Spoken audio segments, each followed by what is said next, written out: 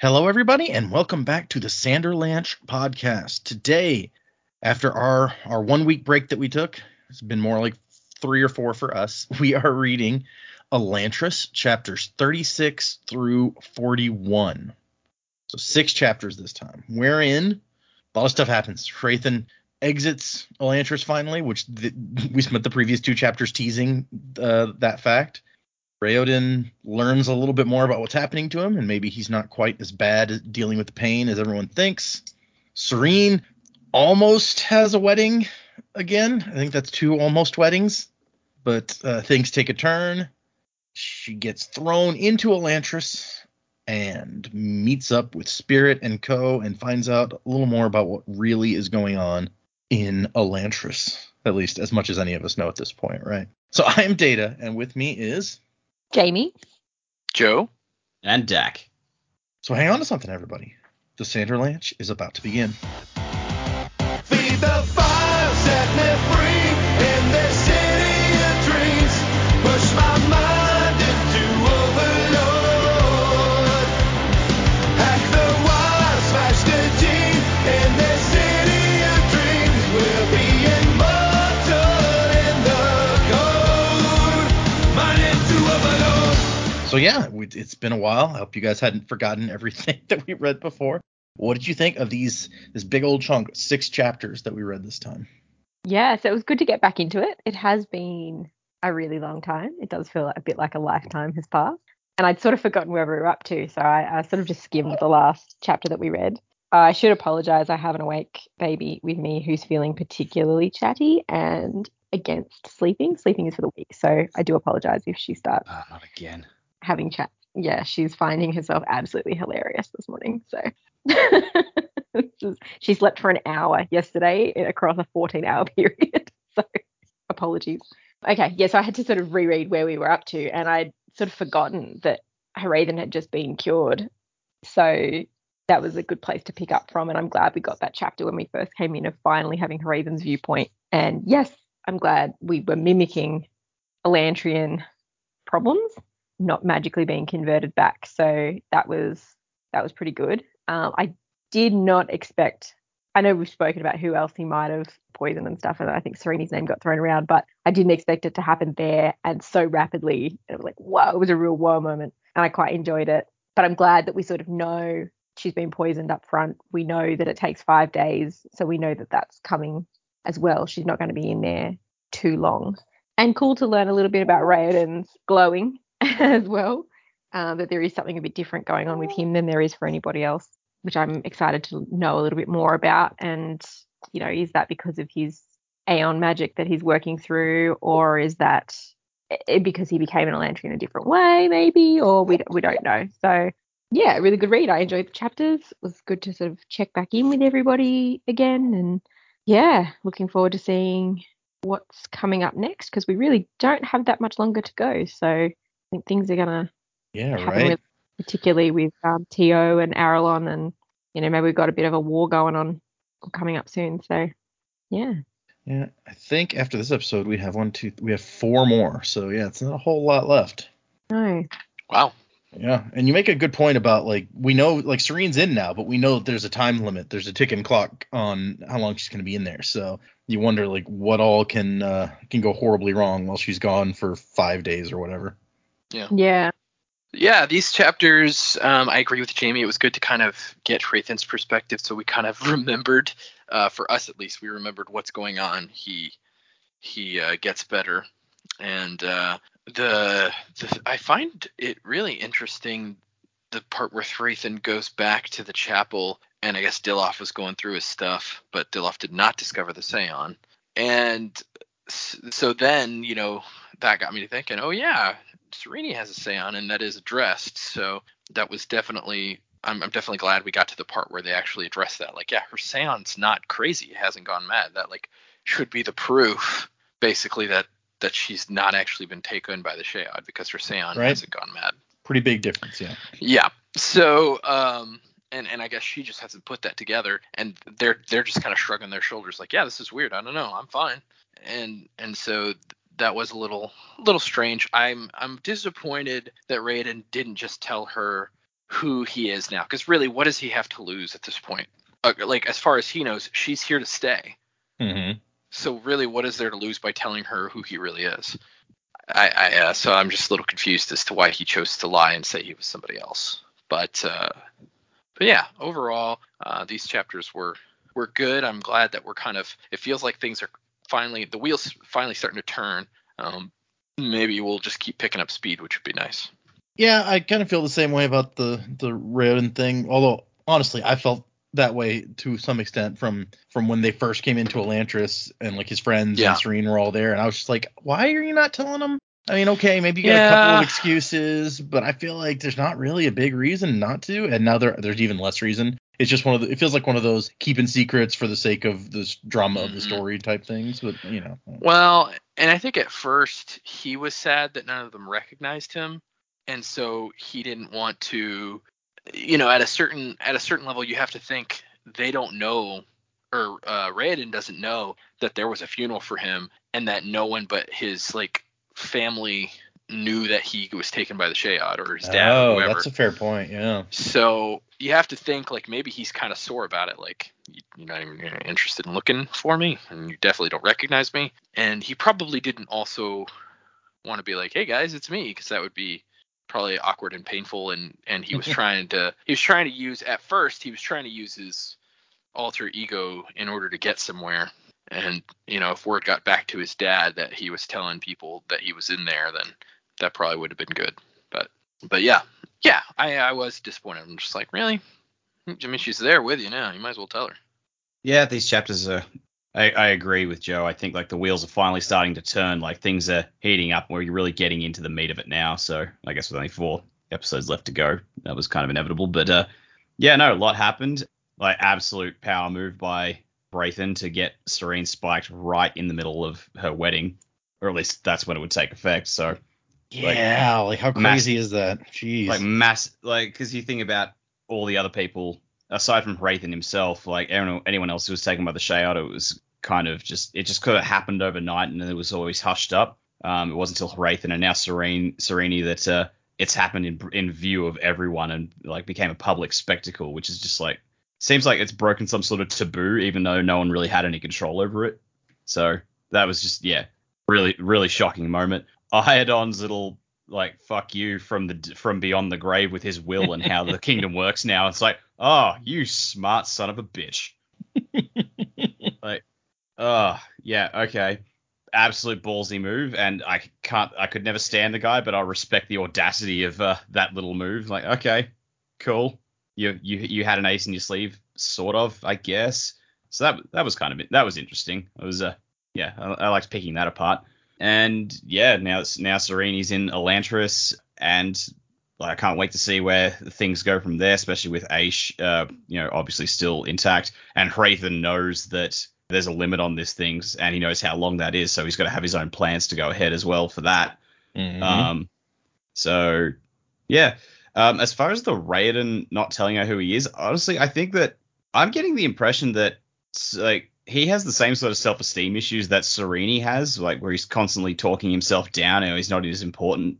And maybe that's why he's not telling people who he is, because he doesn't want them to know that he is Prince Rayoden, because he thinks Prince Rayoden is a failure, and so he doesn't want other people to see that in him. I think ultimately he's the last few chapters, he seemed really down on himself as a person in the same way Sarene has. So maybe he's just hiding his identity because he's just I don't have to be the prince anymore. I can be someone who actually succeeds at things. Yeah, that might be me reading into it, but that's the impression I got. He just seems, he's really down on himself as a person. So maybe that's why he isn't telling anyone who he really is. Yeah, we have noted some of that in the past, this kind of parallel thing that the two of them have going on. So maybe he'll cheer up a little bit after now, knowing that it's oh, what's happening to me isn't exactly the same as everyone else, and it's not just the pain, and I'm not good enough. I don't know. Yeah, we shall see. I guess so. Okay, I guess let's get into these chapters. So we start out with Braithen on his 5th day, and he's had nothing to drink for 5 days because he just assumes there's obviously going to be no water to be had here. So he's kind of in a bad state to the point where he starts having hallucinations, and then he starts to remember decor. our mystery monastery that we don't really know anything about yet. The hollow cells of the monastery screams echoing through the black stone hallways, solemn chanting. Sorry, I'm usually not I can't even think of the word. I'm not super picky about pronunciation, but I always I heard it as Dakor. Like, it made it sound like more sinister, I feel like. What So do we know? Got it. Do we know how it's pronounced? I don't know that was in the pronunciation key because let me see. I'll check, but I don't know. I mean, it's a place, so yeah, I don't know. Yeah, and the thing is that it's most of the pronunciation stuff focuses on the Aeonic pronunciations, but that's a Fjordal word, so no, it doesn't. I gotcha. Interesting. Yes, I don't know. Dakor. There's bestial agony and chanting at the same time, and he remembers himself kneeling in a cell no larger than the closet, knowing that they would come for him. If there's anything I love, it's bestial agony. Okay. No, that's not true. Yeah, dinosaur erotica. Got it. Yeah. Oh, Jesus. Man, love me some dino DNA. Oh my God. God, no. I watched the movies that made us, and Jurassic Park was on that, and that was a good episode. It was enjoyable. I keep meaning to watch some of that, and I've never gotten around to it. You should. The Die Hard one's good. I have heard that yet. But we find out, I don't know that we find out much more about Dakor here, except that he says they train demons. So, all right. Sure, that won't come into play anywhere in the rest of the book. And so at some point, his delirium kind of breaks for a bit, and he realizes, hey, he's healed. It finally wore off. He was beginning to think Fortin had forgotten to make it temporary. And so he stands up, he's all weak, and he's like, I'm still going to die if I don't get something in me soon. So he screams out, "Behold, witness the power and glory of Jadeath. I have been healed." And there's no one on the walls to hear it. Is this thing on? Oh, that sucks. He's like, wait, the guards are always there. Where are they? Like, this one moment that I need them.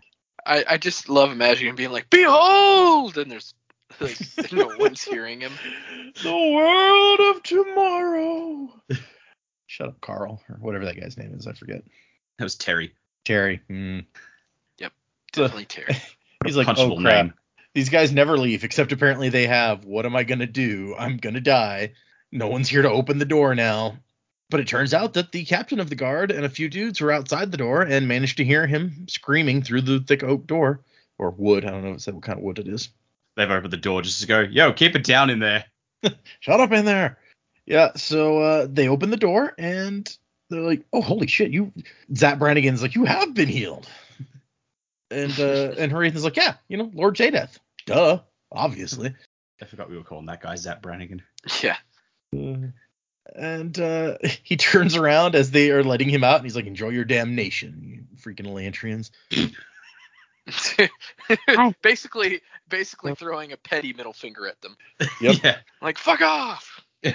Keep the change, you filthy animal. Elantris, 1 star, would not do it. Worst Airbnb ever.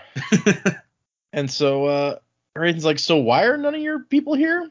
And he's like, oh, well, they're all protecting the new king. He's like, wait, new king? What? Oh, you've missed a lot, man. Yeah, Lord Telry rules now. Or at least he will when Iodon's funeral is over. And Horathan's like, holy shit, how did I miss so much stuff in 5 days? It really does seem like a lot happened in the 5 days since he went in here. Yeah, good old Zap's like, baby, it'll blow your mind. Oh, gosh. He's like, okay, fine. You can explain to me on the way to the chapel. And so he's just like, oh, no, I'm going to walk. And people are going to see and they're going to follow. Like, everyone's going to be like, holy crap, look at him. He's healed. And so he gathers a big crowd on his way to the chapel. And then he starts yelling out like, hey, everyone, check it out. Know ye this day who is master. Lord Jadeath is the only God. Here's the proof. Which we talked about this before. Like, it's pretty convincing for these people who, for 10 years, this only worked one way. You went into Elantris, you did not come back out, and here's a guy who has been healed. So it's hard not to be convinced. And he gets back, strolls into the chapel, and strolls up to the chapel, and there's Dilloff, like, holy crap. Like, holy crap, you're back, or holy crap, I've been rummaging through your stuff. You can find out. Maybe a little bit of both, right? Uh-oh, I stole his Jadeth parchment. Oh, crap. Oh, crap. Oh man, I stole his stationery that said from the desk of Bjorn Hrathen. He's gonna want that back. Oh, no, he's gonna find out I've been sleeping with his Seon box like a teddy bear. Ugh, it's a little bit weird. But I think Dilloff tries to play it off. He's like, hey, I'm sorry, I doubted you. I thought that Lord Jadith had cursed you for incompetence, but now that I see that your faith is... That's such a nag. Like, oh my god. Yeah, it's like I apologize for everything, but I'm still just gonna tell you you're kind of a dick. Oh my god. And then he's like, Raiden's like, yeah, okay, I accept that apology, that super half-assed apology, and just have more faith in the future. I just love the bit where it's like, your apology is accepted. He's trying to keep the fatigue from his voice. He's just like, I still have to fucking deal with you. God damn it. Yeah, and really, he's just like, he can tell that as Dilloff moves off, that his look is still not respectful enough. He seems more confused than anything, and he's like, I'm too tired to worry about him at this point. I'm just going to go. And so he gets to his room, and all his shit is just thrown in the corner, piled up as if waiting to be hauled away. And he finds the box that his Seon is in, or the trunk. The lock has been broken open, and he pulls out the steel box from inside, which is covered with scrapes and scratches and dents. Somebody's been really trying hard to get this open. Like, the levers are bent, the dial's stuck. Ugh, deal with this all the time at work. People don't know how to open their safe. Try and get it open. I can imagine. Yeah, that probably makes it worse. He's like, yeah, well, I mean, I shot the lock, but that didn't work. So that's when the bullet ricocheted, hit me in the leg. That's why I got these crutches. So can you get it open? I did that. That's gonna cost extra, buddy. For bullet holes. Yeah, it is. I did not shooting it in things, but I had a computer once and I had to open up for some reason.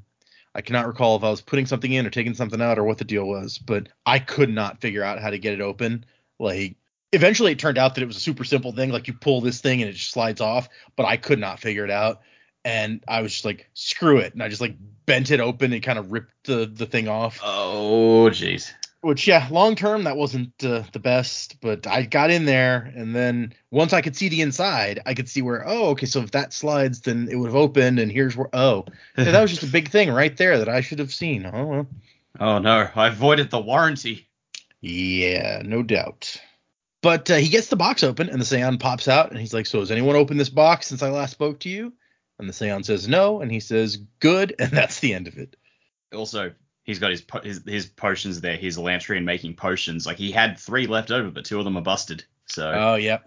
So he doesn't have any more now that he spikes Sarene. That's it. That is good to know for our purposes, unless he orders more from Fortin. He did unless he only scoops it up out of the box. We just cut the box and pour some out, yeah. But he wakes up and he calls forth one of his people, and he's like, "You were trained at Wrathborn, right?" And the guy's like, "Oh yeah." He says, "Good. I have need of your special skills." And the guy's like, "Oh, sweet. Who's it for?" Like, that's the assassin school. So this dude is just he's ready to go. And I don't know, what did you guys think at this point? Like, did you realize what was going on, or do you think he's actually gonna have him kill somebody? Or I was expecting him to kill. Yeah, I wasn't entirely sure because he just looked at the potions, so I that kind of was a thought, but I was like, well, maybe he's gonna use the potion later, and right now he's gonna have him kill somebody. Yeah, that's what I thought as well. fair enough. It's like, there's an interesting little note here as well. It's like, I don't know if we knew this. Like, Hrathen got kicked out of Darkor, or like couldn't hack it at Darkor and went to Garjan Monastery instead. I don't think it told us where he went, but I'm pretty sure it did tell us that he left early, basically, from Decor. Yeah, I vaguely remember that. I just don't know if they told us that, like, why. If it was he actually, it was too much for him. He couldn't do it there, or he just left early because, like, he had to leave early for some reason. So I think it did say in the chapter that where he was sent, and it was because he couldn't cut it. I think was the phrasing used. Like, he couldn't cut it in Dakor. Yeah, that's what it says here. I just wasn't sure if that came up earlier. Place is pretty messed up. Yeah, he's not fit to be a demon. Yeah, apparently not. From the brief description we've gotten so far, I'm like, no, that place sucks. You were smart getting out when you did. I don't want to be in a closet room with screaming down the hall and shit. Fuck that. Nah, that doesn't seem good for anybody. Yeah. No. So that we start out Raoden's chapter with it's hitting him, the pain, and he's like screaming, and it's not fun. And it's very descriptive of stuff that doesn't really make that much. It's like it says he felt it, this enormous slick surface without crack or cavity in the back of his mind. And it's getting very, very like, I don't know what the word I'm trying to think of is. It's very illustrative of something that's hard to illustrate. It's descriptive. Yeah. So They're I guess painting a word picture. exactly. Yeah. So he's feeling the door basically. And when he kind of comes to, Galadon and Karada are there, and Galadon's like, "Holy crap! What was that? What's going on?" And Rowan's like, "I'm fine, man. It's fine." And Galadon says, "What happened?" And he goes, "Well, it was the pain. It was just too much for me for a minute. I'm fine. It's retreated." And Galadon's like, "What do you mean? You know, the pain from my cuts and bruises and stuff. The thing we all have here in Elantris." And Galadon's like, "That's not. It doesn't come in waves and recede. It's always the same." That's not how the Force works. I love the part where Galadon gets to. It's like, nah, dog, you were glowing. This is something else. Yeah, Raoden's just insisting. He's like, "No, this is how it works for me. I mean, it's, that's just the way it is." And Galen's like, "Well, not only have you not accumulated enough stuff, but Karada's like, 'My prince, you were glowing.'" And Galen's like, "Wait a second, what? I was doing who?" And Galen's like, "Yeah, I mean," I like the way Galadon says it. Like, Karada, that's pretty much the first thing she says. It's like, "Dude, you were glowing." And Galadon, when Raoden says what, Galen's like, "Well, yeah, like after you left, you began glowing like an Aeon," as if like he didn't bring it up earlier in the conversation. It's just an afterthought. Like, "Oh yeah, she's right, you were glowing." How'd you do that? He's worried about his buddy. He's like, "Are you all Yeah. right?" I think that's a perfectly fine place to lead with. Yeah, that's fair. Has he been glowing this whole time? Or is Yeah, this maybe a development? it's a good question. Maybe I don't know if he's been around anyone else when he has had these attacks before. So I don't know. Yeah, and I don't know. It seemed like it's intensifying, at least. I mean, of course, it doesn't describe it here in this part, but later when Sarene's holding him and it happens, it feels like it's more intense than this time, maybe? I don't know. I feel like he Yeah. says at that time, like it's been happening like more and more. So it's more often at least, which I don't know. It's hard to say what's going on with this dude. And Raven's like, "It's like the door is trying to come through me. Why me?" And Galen's like, "Well, some people are closer to the door than others.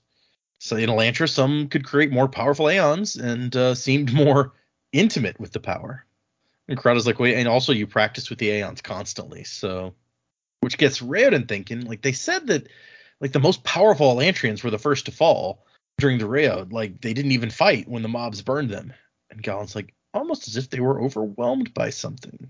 So maybe there's a relation here. We still don't know for sure, but Of course, our main character is going to have the highest midichlorian count. right, obviously. Yeah. The effort of going Super Saiyan is slowly killing him. On the other hand, and then Galen's like, "Well, maybe it'll be fine. I mean, the Gjorn got healed. Maybe, something's changing." And Raoden's kind of doubtful. Like, yeah, I mean, if he was healed. He's like, "Look, man, I seen some shit. That guy wasn't healed. Something else going on." Raoden thinks that maybe Viking Pope arranged for him to be, like, removed from the city to prevent the shame of what happened. I like how it's kind of almost sad at this point because Galadon, the Duladel who hates the Fjordal Empire, is like wanting to believe that the Fjordal god healed him. It's like for that hope, he's willing to turn away the hatred that he had for those people to be like, well, maybe there's something to good old Jadeth. Right? It's like if that's what it takes, then I'm in. I don't like these dudes, but I don't like being Elantrian even more. So go Jadeth, maybe. There's an interesting note in the annotations here where he's like, "Another nod of thanks to my thesis committee for their suggestion in this chapter. In the original version, they never discuss Hrathen being healed in this chapter. It's not even mentioned. And so the committee's like, I mean, they would be talking about this, right? Like, you can't just not have them say anything." Considering like that's how their last chapter ended. Exactly, yeah. Good for having a committee review your work, I guess. And then that's pretty much the end of this chapter. That's a pretty short one. We've moved into a section of the book where less is happening in Raoden's chapter for a couple chapters. So then we move to Sarene, who is watching Hrathen as his crowds get bigger and bigger, and she's not super happy about it. She's sitting here like, it must have been a trick. And Luke was like, well, yeah, of course. If we thought otherwise, we may as well join Shootereth, right? And personally, I look horrible in red. And Serene's like, yeah, your face is too pink. Which was all right. It's like, okay, rude. And it's like, now that comment, knowing what's about to happen to her and the colors she's given. Oh my gosh. I didn't even think about that. That's hilarious. But no, Shuden is the only one who's like, maybe it wasn't a trick. I mean, why wouldn't his god help him? Religious exclusivism is a Karathi and Darathi addition to Shu Keseg. They're trying to offer explanations, and Luke will suggest, oh, maybe the priests were in on it. And Shuden goes, oh, have you ever tried to bribing one of those? And Luke was like, I'm not going to answer that. No comment. I just want to know, okay, what the hell happened there? Right? Is this how he got that sour melon trade? Ooh, he's bribing. Well, no, that implies that like the bribe was unsuccessful though. So yeah, okay. And then like we get to the end of the section and they're done talking, and then Luke was like, "What do you mean my face is too pink?" He asked in a hurt tone. Oh goodness. And then we meet the patriarch of Shu Keseg. Sarene and Shuden and Lukel and Eondel have gone to the boat to meet up with him. Gilderoy Lockhart the priest. We get it. Yeah. That's a good comparison. Were we hoping that he would be the dude? yeah, he was going to be hippie pope. This guy's very undude-like. No, he's definitely not his dudeness or El Duderino if you're not into the whole brevity thing. Yeah. Yeah. This dude does not abide. A bummer. Yeah. He's like a if to make another comparison for my Final Fantasy fans out there, he's like an uncool, not even devious Seymour from Final That's Fantasy exactly 10. who I was thinking of. Yep. Yeah, it's just he's not quite there. Maester Seymour. Yeah. So Sanderlanche, I guess is his name, and he's coming up. He's like, "Oh, Your Highness, it's been too long since my old eyes beheld your sweet features." And Sarene is like, yeah. This guy is not very old actually, but he's always trying to make himself seem more aged and wise than he really was. And she says, "All Verelon is blessed by your presence," and he nods as if to say he understands just how fortunate they are. There's a note in the annotations where it says, in the original draft, when she says "All Verelon is blessed by your presence," he says, "I know." And his editor thought that was a little bit overdone, so he cut it. It's like Patriarch. I'm a big fan. Why wouldn't you? Why wouldn't you? Yeah, exactly. Actually, no. The guard captain isn't Zap Brannigan. This guy is Zap Brannigan. Oh, yeah, kind of. Come, you may show me to my lodgings now. But Brandon says, in my mind, the patriarch is overdone in cliche. So, that was a good thing. It's part of his character. I mean, his name is the Patriarch. Hello, patriarchy so overdone. Oh, man. So, anyways, Sanderlanche is disappointed because only barons and counts have arrived. And she's like, yeah, I'm sorry. Duke Royal, he was going to come, but he's busy getting the king's funeral ready. And he says, Sanderlanche says, his luxurious hair waving in the sea wind. It's just so, oh gosh. Certainly something. I bet that's a wig. Yeah, he's like, show me to your lodgings. And then we cut to Lukel later, and he's disappointed. And Serene's like, what do you mean? Well, he's not what you expected. And Shuden's like, no. After how you talked about him, Lukel was really hoping it would be more entertaining.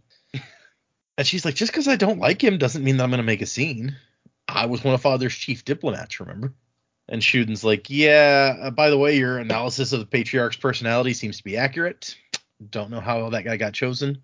And it turns out that Viking Pope is super young and apparently very handsome, they say.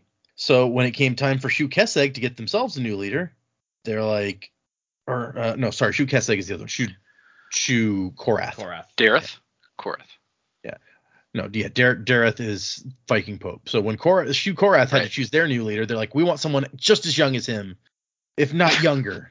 Show how hip we are. Makes no sense. No. I just want to. I just imagine a bunch of old, it's giving me Catholic vibes. A bunch of old cardinals sitting around a table discussing, and then they're just like, "We want the new guy to be sexy, sexy, damn it! We need to appeal sexy as that Jadeth guy. We need to appeal to the young people and their TikToks and their urban dictionaries." That's right. Those damn TikTokers. I don't know what they find so fascinating about clocks anyway. But yeah, she says that Wolfden is said to be one of the most handsome men to ever take the throne, and the Karathi leaders wanted someone equally impressive. And Lugal snorts and is like, okay, look, handsome and pretty are different things. Half the women who see this guy will love him, and the other half will just be jealous of him. He's too pretty. And the whole time, Eandel's like in the corner, just getting paler and paler, like, oh my gosh, you can't talk about the Pope like this. And she's like, I'm sorry, Eandel, we'll try to be more respectful. Not like his looks are important anyway. I'm more curious why he came. And everyone is curious about why he came, I think. We're going to find out. So this part at least answers one of our questions about what happened with Eshen. It says the king has no obvious heir, and Eshen was left completely unhinged by her husband's disgrace and death. Perfect excuse for no one to be looking at her while she bides her time to plant the knife in everyone's back. Oh, that Eshen. She's pretending to be crazy like a fox. Eshen's the one who brought down Elantris. It all fits somehow. Oh, gosh. But yeah, so apparently Omen has requested that they not use the Karathi chapel for the funeral after what Iadon did. So they have it in the throne room instead, which is the same place they're going to have her wedding. So that's a thing that's happening. Can you at least move the coffin out of here before we start? Right? Yeah, were they going to have their wedding straight after the funeral? Yeah. Like, that's some timing. Like, it points out that Royal he went ahead and just bought decorations that were good for a funeral or wedding. Like, why waste money on extra flowers? He's a frugal guy, that Royal. Yeah. So she walks in and all the nobles are kind of like, it says they now regard her with something akin to awe, manipulated the king, made a fool of the king, toppled him from his throne. And remember, it's been like 2 months since she showed up, if that. So, was it like 5 weeks or something the last time we heard? So it's not been. She accomplished all this very quickly. She sees Telri there, and he does not seem as frustrated as she thought he would be. So I wonder if Telri knows anything about what's going to happen. Maybe Hrathen and him have had some talks. I mean, they say that later in the chapter. Oh, did they? They did. Remember. Yeah, Hrathen, like after she's taken away, from Hrathen's perspective, it's like, I told that Telri his patience would be rewarded if he didn't try to stop the wedding. Yeah, that sounds familiar now. So Royal gets up to talk about Iadon, and it's a weird funeral because he ends his speech by being like, so let's just not speak ill of the dead, okay? I mean, Domi will see to his soul. That's not our business.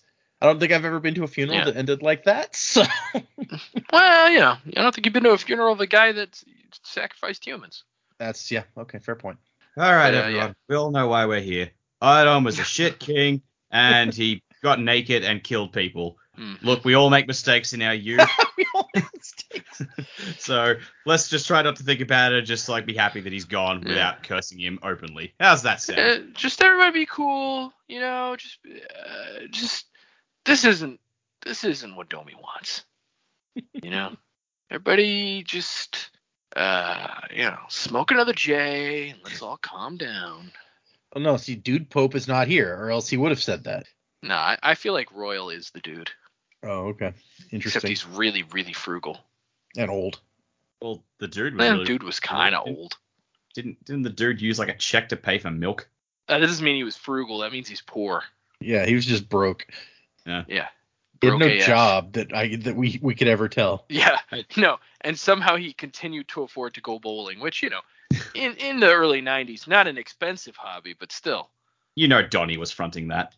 You think so? When they all have to, Donnie had the most money when they all had to pull cash out of their pockets, but it wasn't by that much. No. I think the dude had $4, and Donnie's like, I've got 16.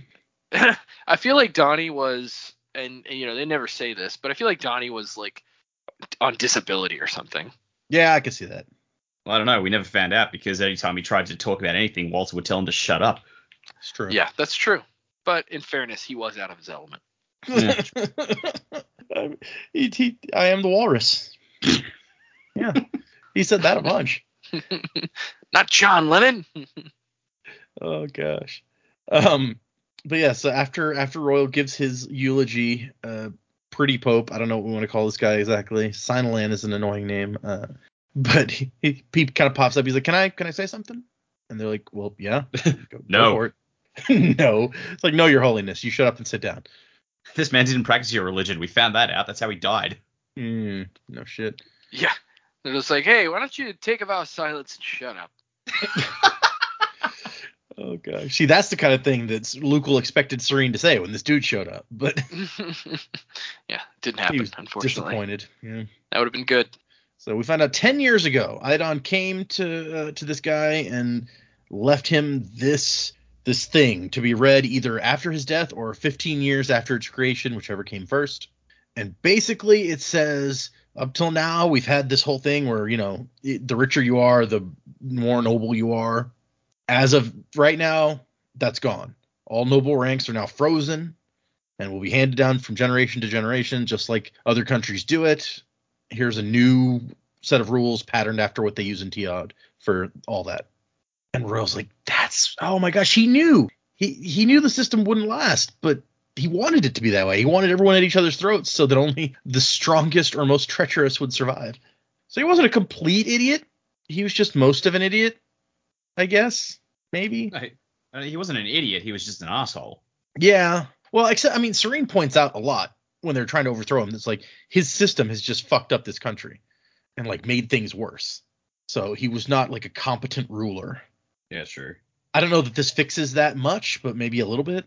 And Shuden's like, okay, so does this change our plans? And Royal's like, no, actually, this makes it better because Sarene will now be like the continuation of this house. So it'll make our claim to the throne all the stronger because none of the nobility will try to oppose it now. This is what they all want, is stable titles.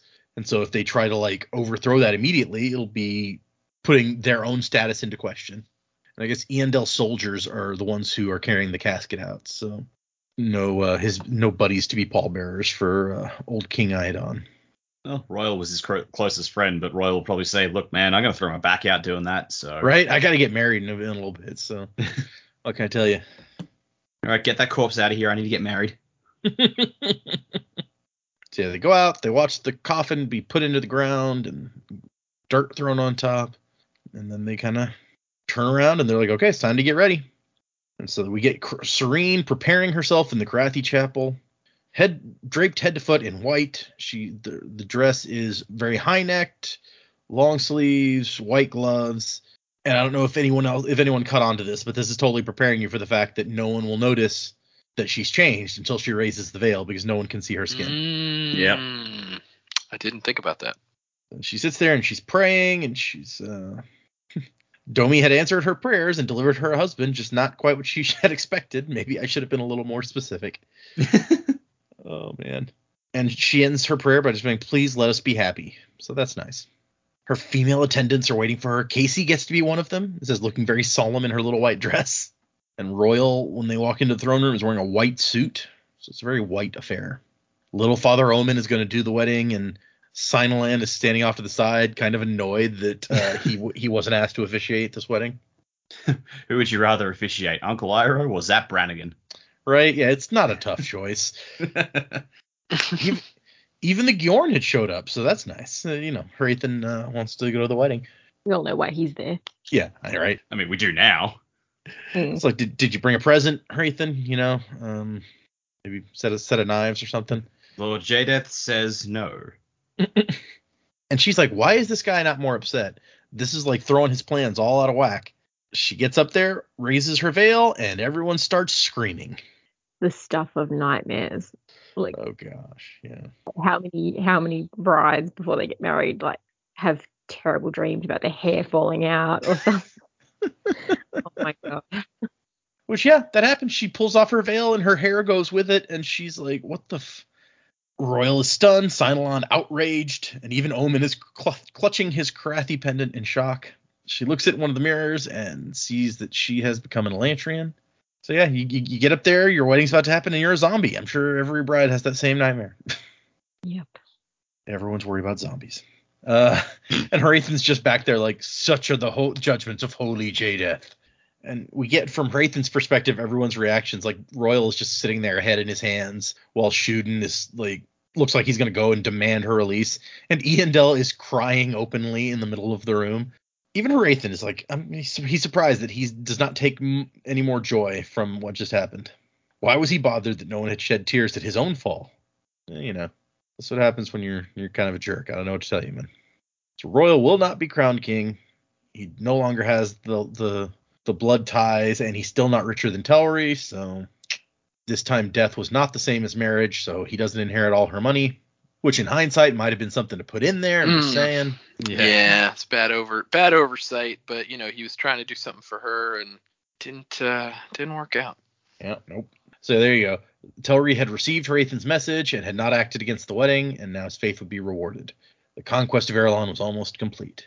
So things have really taken a turn in Hrathen's favor at this point in this section of chapters. He triumphantly returns from Elantris, and his biggest competition is now heading into Elantris.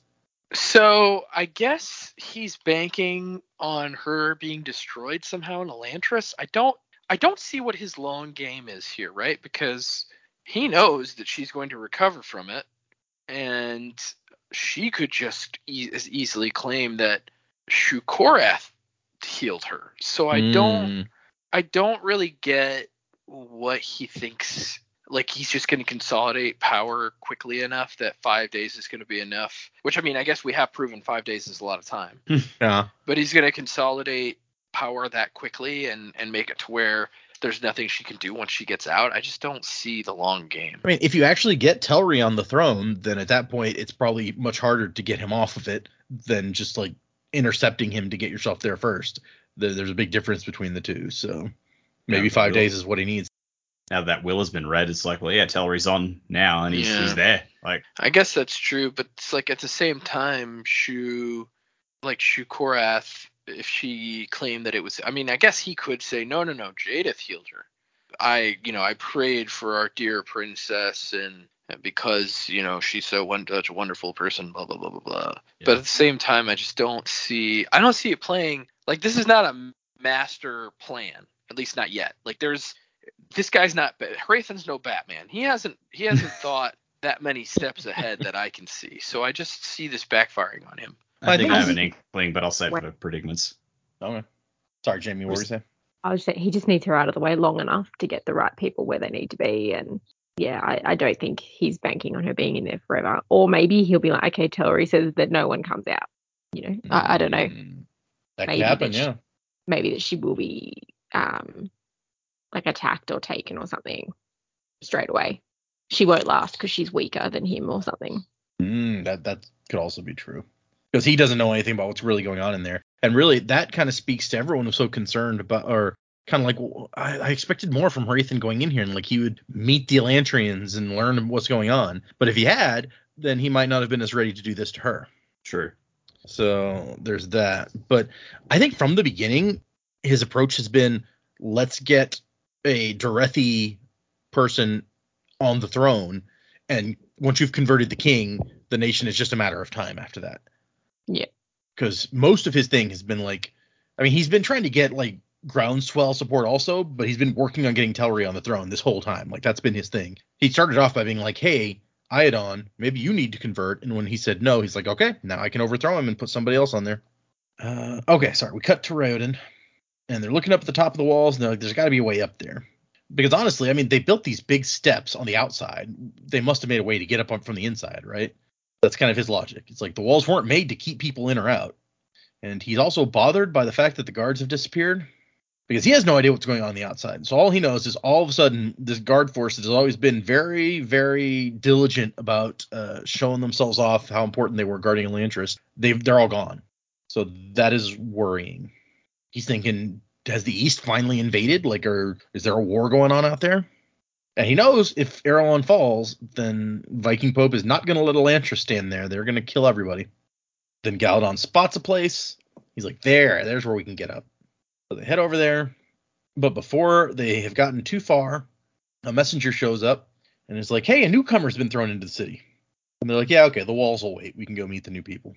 The newcomer turned out to be a she, and feistier, Daisy says, than your normal newcomer. She screamed at the gate for a full 10 minutes after they threw her in and threw her offering basket against the wall.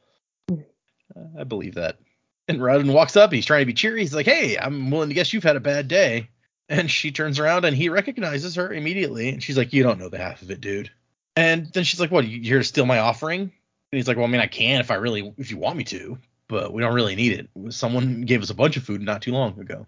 And she's like, I don't trust you anymore, Spirit. And he says, did you ever? And she says, I wanted to, but I knew that I shouldn't. He's like, well, then you never really gave me a chance, did you? Which I feel like we talked about that at the time, too. Like, she was really looking for excuses to not trust him, but she also turned out to be kind of right, so. Yeah. And once again, we had a very short Raoden chapter because, as he says in the annotations, it's much more interesting to see New Elantris from Sarene's perspective as she's discovering all of this. The scene where Raoden and Sarene meet on equal grounds is, I hope, something people have been waiting for. I intended the moment where Sarene lets Raoden take her hand to be a major event in the book. The phrase, for the first time, i.e. she took his hand for the first time, was added at my editor's suggestion. Personally, not as fond of it as I could be. My opinion is oftentimes making a passage shorter actually emphasizes it more. However, I wasn't so set against those 4 words that I insisted on not putting them in.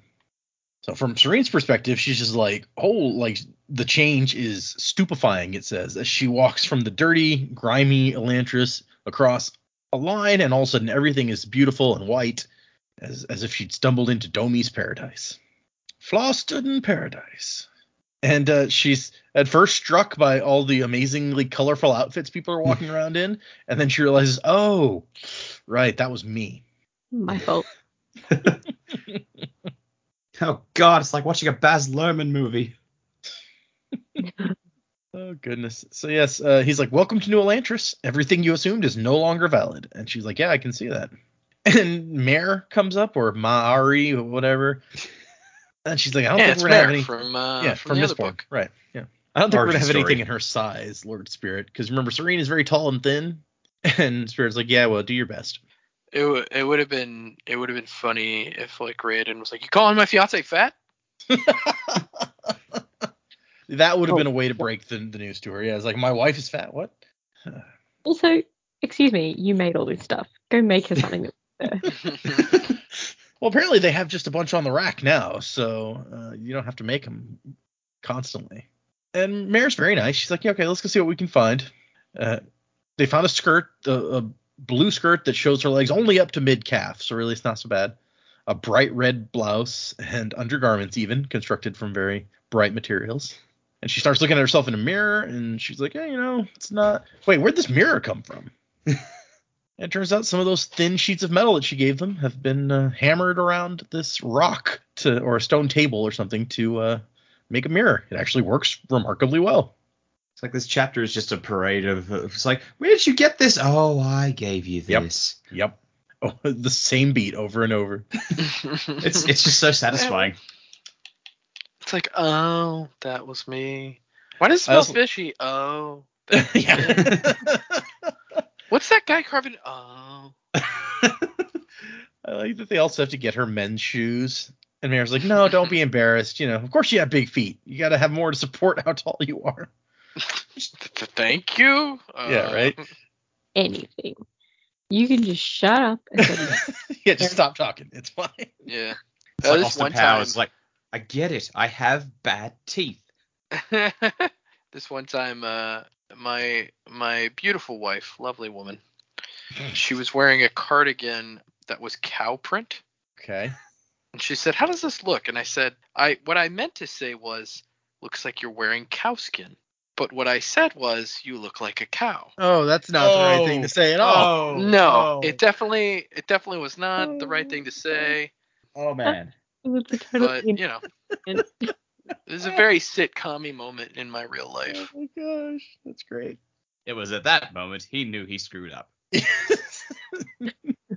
Yeah, there should have been like a guy dressed as Abraham Lincoln. It's like, now you fucked up. That's something you would have known it before she even said it. Yeah. Yeah, it was not good. Oh my gosh. Cow print. Why you got cow print anyway? That's silly. People are in Texas. They like cow print stuff. Hmm. I don't see the appeal of it, but some people. Yeah. So, Plus, all the cows that I've seen in Texas are like brown or black. Yeah, they're not like not that. the They're not like the Holstein white black and with white, yeah. the white with the brown spots or whatever. They also give her a scarf for her head, a bright orange cloth scarf, and the lady's like, yeah, it helps us forget about not having hair. And she walks back out and tells Spirit, I feel like an insane rainbow. And one of the first things she thinks is like, oh man, he's tall enough for me. Which she's sizing him up almost unconsciously, like, hey, maybe we could work out. It's like, my wedding just wrapped up, damn it. Failed wedding number 2. Third time's the charm. Oh gosh. Yeah, he's like, you're just gonna have to get used to the idea. We have to get used to the idea that we all look like Seca birds in the spring. They don't bother you that much after you wear them for a while. It's fine. Is Seca bird a real bird, or is it a No, I fake don't think so. made up bird? Yeah, I'm pretty sure they must be made up. See, that really annoys me. It's like you got horses and bears and Seca birds, a thing I made up. Pick a lane. But as they walk through New Elantris, she notes that everyone seems to really love this guy. And she's like, not even my dad, who's generally well liked, is this popular. Of course, he's also got a really small population here, so it's easier to be popular with people. And they pass by a dude carving toys for children. He carved a beautiful stone horse and gives it to a little girl who claps enthusiastically. And she's like, oh, hey, that's one of those bent nails that I sent you. And he's like, yeah, that was... You got us on that one. Like, that was one of the hardest things that we've tried to find a use for. Like, we don't have enough fuel to melt them down. So it's like, what are we going to do with all these bent nails? And they start talking. He's like, you're right to be wary of me. I did betray you. I was a tyrant. And she's like, you're not a tyrant. The people here love you, and there cannot be tyranny where there is love. I don't know if that's necessarily true, but okay. And he says, I suppose the time during your trial wasn't a complete loss. I gained something very important during those weeks. And she says, the supplies. And he says that too. And I think Brandon notes in the annotations for this chapter, it's like, this is one of the cheesiest lines in the book, but he thought it was still fun. Yep. And then she's like, hey, who's that guy carving that horse? And he's like, oh, that's Tan. You might know him as Andon. She's like, the gang leader? Yeah, well, he used to be a sculptor and lost himself for a while when he came in here. So The roommate is malfunctioning Eddie, the car dealer? Sounds better than Flexo. Not Flexo, Roberto. That's what I was thinking of. Yeah. That's the roommate you don't want. Gotta practice my stabbing, Red. He takes her all around New Elantris, does not show her the Hall of the Fallen. He doesn't quite feel like doing that at the moment. So apparently she'd been locked away all night waiting for the time during the day when they throw New Elantrians in, because her wedding happened late in the afternoon. And she kept waiting for somebody to show up, Aish in particular, and nobody came. And she's trying to remember, like, when was the last time I saw him? I guess he must be, like, all messed up now, like the other Seance of people who go into Elantris. She smells the fish, and he's like, yeah, we got you on that one. We knew you'd send us rotten fish, so that's why we asked for this, to use as fertilizer. And she's like, oh, man, I was wrong to do all that to you. He's like, hey, don't you start. I'll lock you in a room with Galadon, and then you can learn what true pessimism is. And she's like, who's that? And he's like, oh, that big guy that you met at the gates. And she's like, the doula? I've never heard of a pessimistic doula. Yeah, no one has, apparently. Galadon's a special kind of dude. He takes her into that room where they started out early and they discovered it was a chapel, and she immediately recognizes it as a chapel. And he's like, how'd you do that? And she's like, well, I mean, the scenes carved around here are straight out of Do Korath, which I guess is their holy book or something. Someone didn't pay enough attention in chapel school. So she's figured out that he's some sort of nobleman, and he claims to be the second son of a minor lord from South Erelon. And then he starts glowing and falls down, and she's like, what the? And he screams, and we get what Brandon mentions in the annotation as the other finalist for cheesiest line, where when he wakes back up and sees her, he's like, when I opened my eyes, I thought that time I died for certain. Because he opens his eyes and sees her, and it's like, oh, I've gone to heaven, or something, so. Yeah. Or whatever their equivalent is. I don't know how it works for these people. And he goes, no, she says, should I get help? And he says, no, this is becoming a common occurrence. And she's like, wait, for everybody? He's like, no, just for me. I'm the only one the door is trying to destroy. And she's like, wait. What does Jesker have to do with this? He's like, oh, hey, you know a lot, huh? He's like, oh, thank God Galadon isn't here to hear that one. Well, no, I mean, he's the one who told him in the first place that the door is, like, from Jesker. Yeah, but he was always really insulted. It's like, look, the Jeskeri don't have, like, the monopoly on the door, man. Yeah. At least she didn't, bring up the mysteries. That's what really upsets him. Yeah, that's true. I realized as soon as I said it. And he's like, wow, you know a lot. And she goes, no, what I want to know is why a quote-unquote humble servant of Domi thinks the Jesker overspirit is trying to destroy him. He's like, well, it has to do with Aeon Door. And she's like, Aeon Door? That's just a legend. That's stupid. And he starts drawing an Aeon, and she's like, oh, damn, okay, I was wrong. Teach me about this. This is awesome. I feel like people should be recognizing more easily that Aeon Door and the Door are associated in some way, but maybe that's just me. Mm. But then we cut directly to later that night. She's fallen asleep in a room. I guess she's got a room with a couple other ladies, and she's just like taking it all in, all the crap that's happened, how embarrassing all of this was. Her only consolation was that she'd probably never see any of them again. And that's when Aish finds her.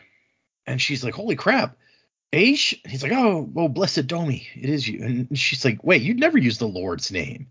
And he says, if he has brought me to you, then he has his first say on convert. Which that's sweet. And she's like, you shouldn't even be able to talk. You're supposed to be crazy. And he's like, yeah, I know, but I don't feel any different. And she says a miracle. And he's like, well, a wonder if nothing else. But maybe I should look into converting to Shu Korath. Oh, man, I got to enter the chapel now. Well, apparently Sinalon is the one who threw him out. So, and that's why she's like, Sinalon would never hear of it. Of course, his disapproval's never stopped us before, has it? And they get into a discussion where he's like, I was too late to see you get thrown in. And she's like, nah, you were actually too early. And she's like, come back tomorrow. And he's like, what do you mean come back? I'm not leaving you. And she's like, no, just trust me. I need you to go get news from Kay and let everyone know that I'm okay, and then come back. And he's like, okay, well, hold on. Your dad wants to talk to you. And her dad is furious that the patriarch didn't even try to get her let out. But she's like, now we have to be fair. If a peasant's daughter can be cast into Elantris, then a king's daughter shouldn't be the exception. And he's like, I'm coming to get you out of there. Oh, hang on. You skipped over, if my reports are true, then no one should be thrown into that pit. Who has he got spying in Elantris? Is he also listening to the rumors? Well, I mean, I feel like he's probably also heard the same stuff that she and Aish were getting from the guards about how horrible everything is in there.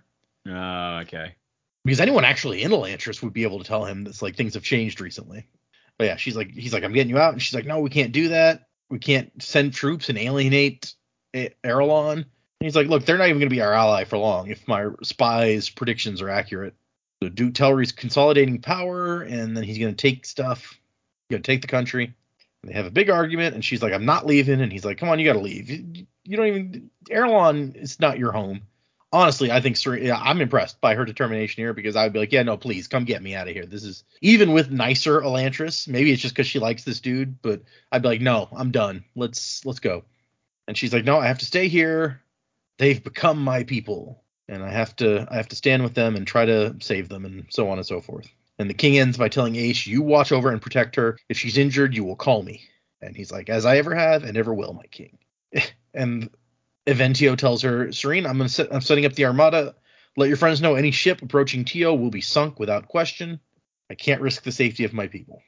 And they say goodnight, and that is the end of our section. So yeah, a lot of things happening. One big main thing, Sarene now getting thrown in, but let's do predicaments. What do you guys think? Where are we going? Okay, predicaments. What do I predict? I had something before. What was it? Oh no. Oh my god, I forgot my predicament. Maybe Joe goes and we come back to you. Yeah, come back to me. Just come back to me. Oh, damn it. All right. No worries. So I think I can't. It's, the audience, the listeners, it's been less time for them. But for me, it's been a while. I think I predicted that he might use the thing on Sarene. And I don't even remember. Yeah, I don't. remember. I think multiple people thought it was a possibility. Yeah, I think we all brought it up at some point. Yeah. So again, like I said before, I'm kind of confused about what Crathan's long game is here. So I assume he's going to try to scramble and get Telri put on the throne ASAP. As far as the assassin, if he's going to use him for a different purpose, it would be cool if he had him try to assassinate Dilloff, but I don't know that that's going to happen. And so I predict, I would hope that given she's going to be in there for a few days, that Sarene would finally figure out that Spirit is Raiden.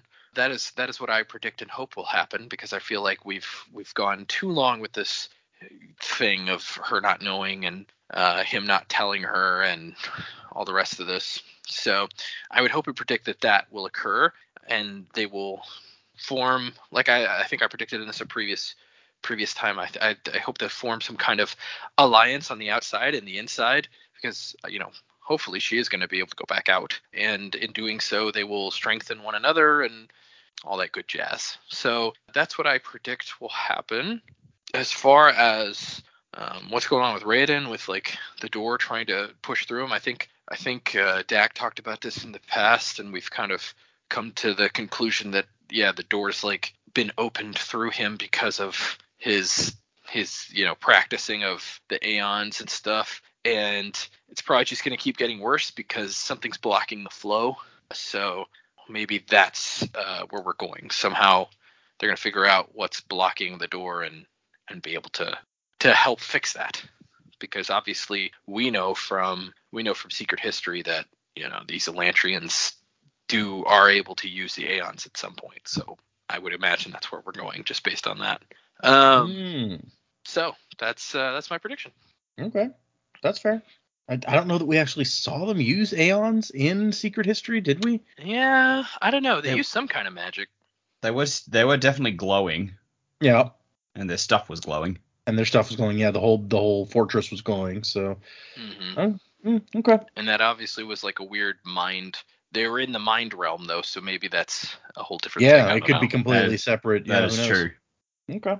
I remembered my predicament. I was about to ask. I was like, Jamie, did you get in there? Okay, go ahead. So I was thinking. So we were talking about Sarene, and like Raiden hasn't announced like who he is or said who he is. Sarene is going to be the one who lets him know what's happened to his father. He didn't want any harm to come to his dad, even though like when he was sneaking in and stuff, he didn't want Karada to actually hurt him. So I think that's still going to probably hit him hard. Obviously, there's the realization that his one died, but two, that he was a pagan murderer. Yeah, neither of those is fun. So yeah.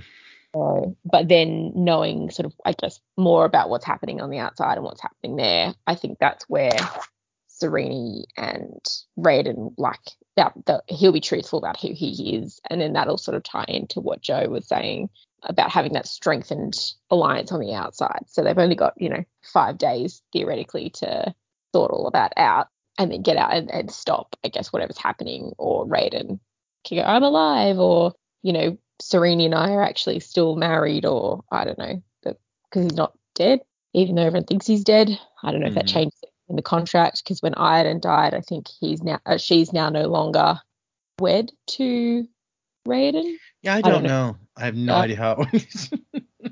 Well, we've talked about if it even counts, because Raiden didn't die, but he kind of died because he went into Elantris. So now they've both kind of died as far as anyone's concerned. So yeah, who knows? It's a bit weird, but yeah, I think that's how he's going to find out about his dad anyway, and that will be the catalyst for whatever he's planning to do next. Okay, that's reasonable. Yeah, I hadn't even thought about the fact that he doesn't know his dad is dead. No. Okay, so I think first I've got a couple here. So first and foremost, I think like Hrathen knows the deadline on Sarene, recovering is coming up. So I think his assassin buddy that he brought in had a twofold job. One was spiking her with the potion to make her look like an Elantrian, and the second half is to track her down in Elantris, like get in there somehow, find her and kill her so that she can't come back out all healed. Which I think that could be really cool, because he'll get the assassin will get into Elantris and realize I can't tell any of these people apart, and he winds up killing the wrong person, and that leads to Hrathen feeling secure in his position, only for Sarene to come out anyway, and you realize, oh shit, we got the wrong one. So I think that would just be a really cool little twist. The assassin's like, shit, which one is it? I don't know. So I think that would be an interesting little wrinkle for Hrathen's plans. Like, he's just feeling so secure in himself. He's got confirmation that his greatest enemy has been killed, and then it turns out, oh, the assassin just fucked up. So I think, I think that'll happen. I think ultimately Hrathen is going to fail somehow, whether Telri stabs him in the back or Sarene comes in and upsets his plans. Like, Hrathen's 3-month deadline will elapse without him having succeeded, and Wyrn will send through something from Darkor Monastery. I think one of these demons he's been hyping up is going to show its face, and we'll just be like, oh dear God. And then that will be the final conflict of the book. Yeah, so I think I feel like, we're hyping up Darkor and what comes out of there so much. Like, I think you actually said it earlier in this episode, like something has got to come from that. It's not just going to be like a bunch of vague background references to this thing. It's like we're going to have to see why Hrathen is so terrified. Saving it all for the sequel. And the other thing I had is like, this is just like, I'm really trying to get into Dilaf's head. We know that he's older than he thinks, than we think, or than we originally thought, at least. Mm-hmm. And he's been around for a while, and he hates the Elantrians more than anyone else. I'm trying to crack why. I feel like his beef with Elantris is deeply, deeply personal, whether that was he had someone who the Elantrians refused to save, or whether he lived in Elantris at one point and like he wanted more than anything else to become an Elantrian and just never got taken, and over time that resentment like built up and turned him against them. I thought that is what he said. Sorry to interrupt you, but no, he said that he's lived in Erelon and that like they saw them as gods or whatever, and then their gods fell and were ugly or something like that. He hasn't told us that he lived in Elantris. There was some note where like someone at some point said he lived in one of the southern provinces and then came up to Elantris, but that could all be a lie. We don't know. Yeah, he told us he was like the leader of a chapel in the south or something, and came up here and brought like his converts from that chapel with him. So by the time he claims that he came to Kay, that he was already long a follower of Shu-Dereth. And that could be the truth. He could have like turned his back on Elantris, come down and taken up Shu-Dereth instead, and like had his monastery in the south and then come back for whatever reason. Like there could be partial truths hidden in there. I feel like this is also why he doesn't have any stock in Hrathen's recovery. Like he's not won over like the rest of them. Like in his head, Hrathen is still touched by Elantris in some way, so he still deserves his hatred.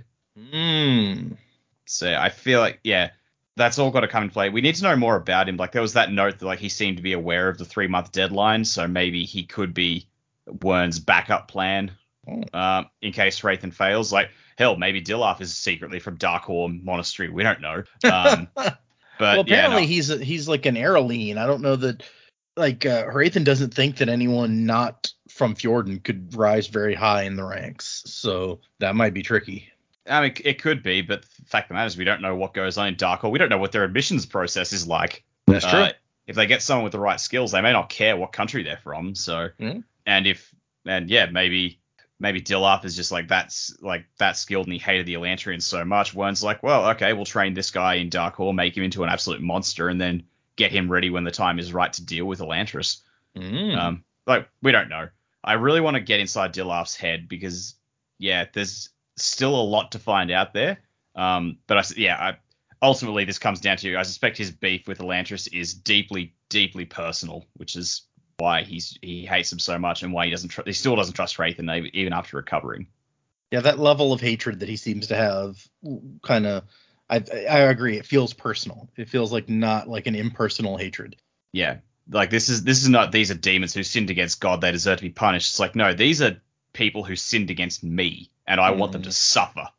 I have one question for y'all that Dak kind of brought up the 3-month deadline, and it's like I think he thinks that it's going to elapse and something's going to show up as a result of that. So we less than 2 months at this point have passed. We're less than 2/3 of the way through the deadline, and we are now 73% of the way through the book. So how long do you guys think the rest of this is going to take? We know if and when the Sanderlanche starts that things tend to happen fast. So do we think that there's going to be another month and some change in the last quarter of the book, or do we think that the 5 days that Sarene's going to be in Elantris are the entirety of the rest of the book is going to be covered, or somewhere in between? What do you guys think? I can give it a week. Okay. Okay.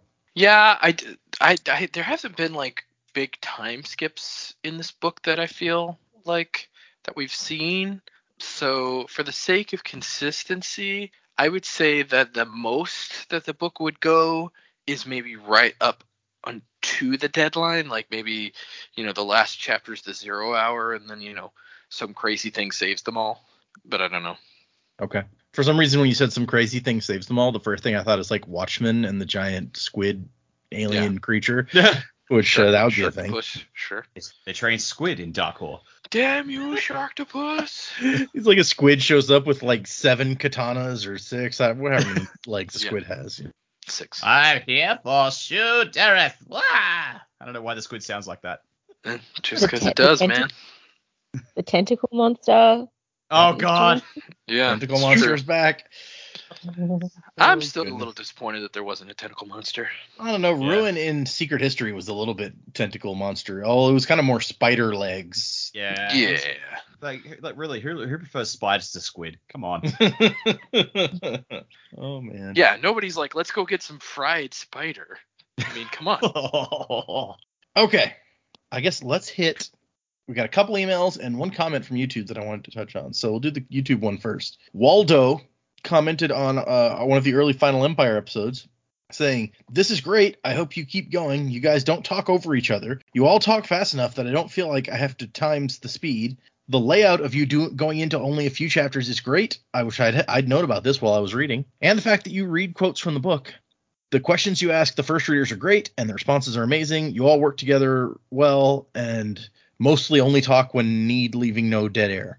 So that was nice. Thanks, Waldo. We appreciate your encouragement. Waldo also commented on one of the other episodes asking if we stopped after Well of Ascension, because those are the last episodes I've uploaded, and that was a while ago. No, we have not stopped, as anyone listening now, since we're doing Elantris, hopefully knows. I just have fallen way behind on uploading to YouTube, and I promise that I mean to do it. It's just hard to find the time.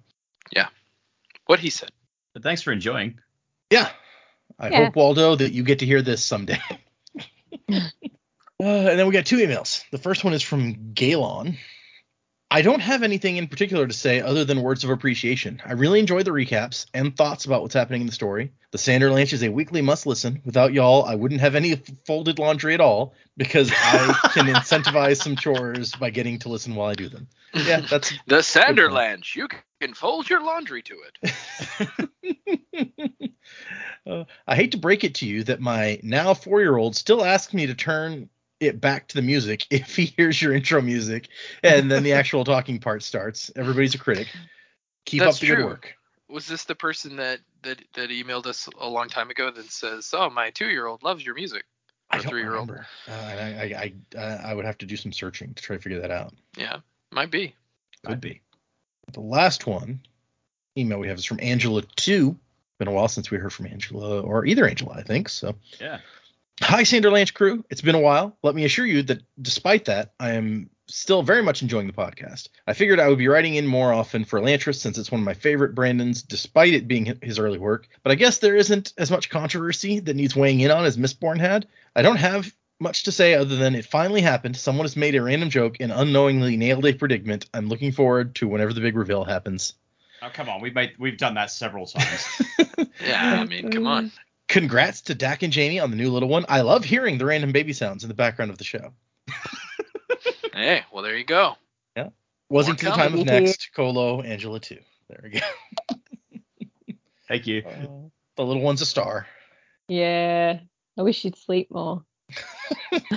Yeah, that's how that goes. Yep. Oh man.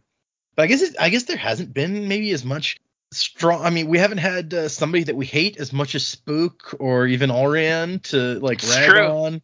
Nobody's polarized me so far. We haven't had like as something as morally gray as what Breeze does, and his influence of people. So yes, Actually, I might inject that. There have been people that we hate as much as those people, but we're meant to hate them, as opposed to Spook and Orion, who we were actually supposed to like. So, yeah.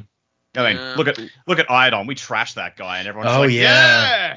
No one is going I to fight guess us on that's true. hating Iodon. Yeah.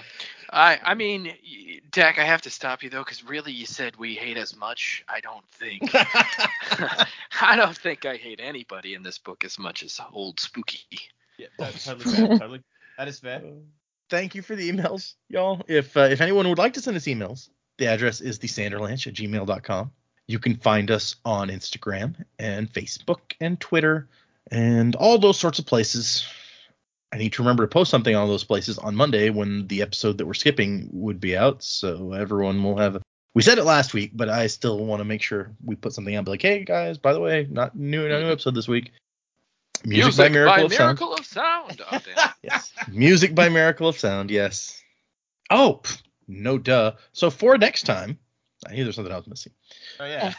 For next time, we are reading 7 chapters. So So is that a record? Yeah, I think it might be. Yeah. 42 through 48. Well, there you go.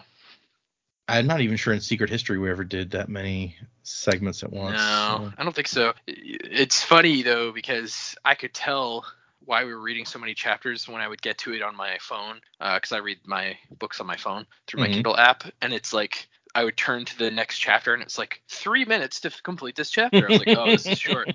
That's a short one. Yep. So 42 through 48, several short ones in there. So maybe we're reaching Sanderlanche territory. Things are happening quickly. Lots of quick cuts.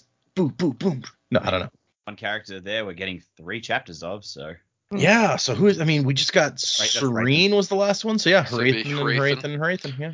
Oh man, and then we'll finally be back to like the normal, like Layout. 1, 2, 3. Yeah. Yeah. For one episode.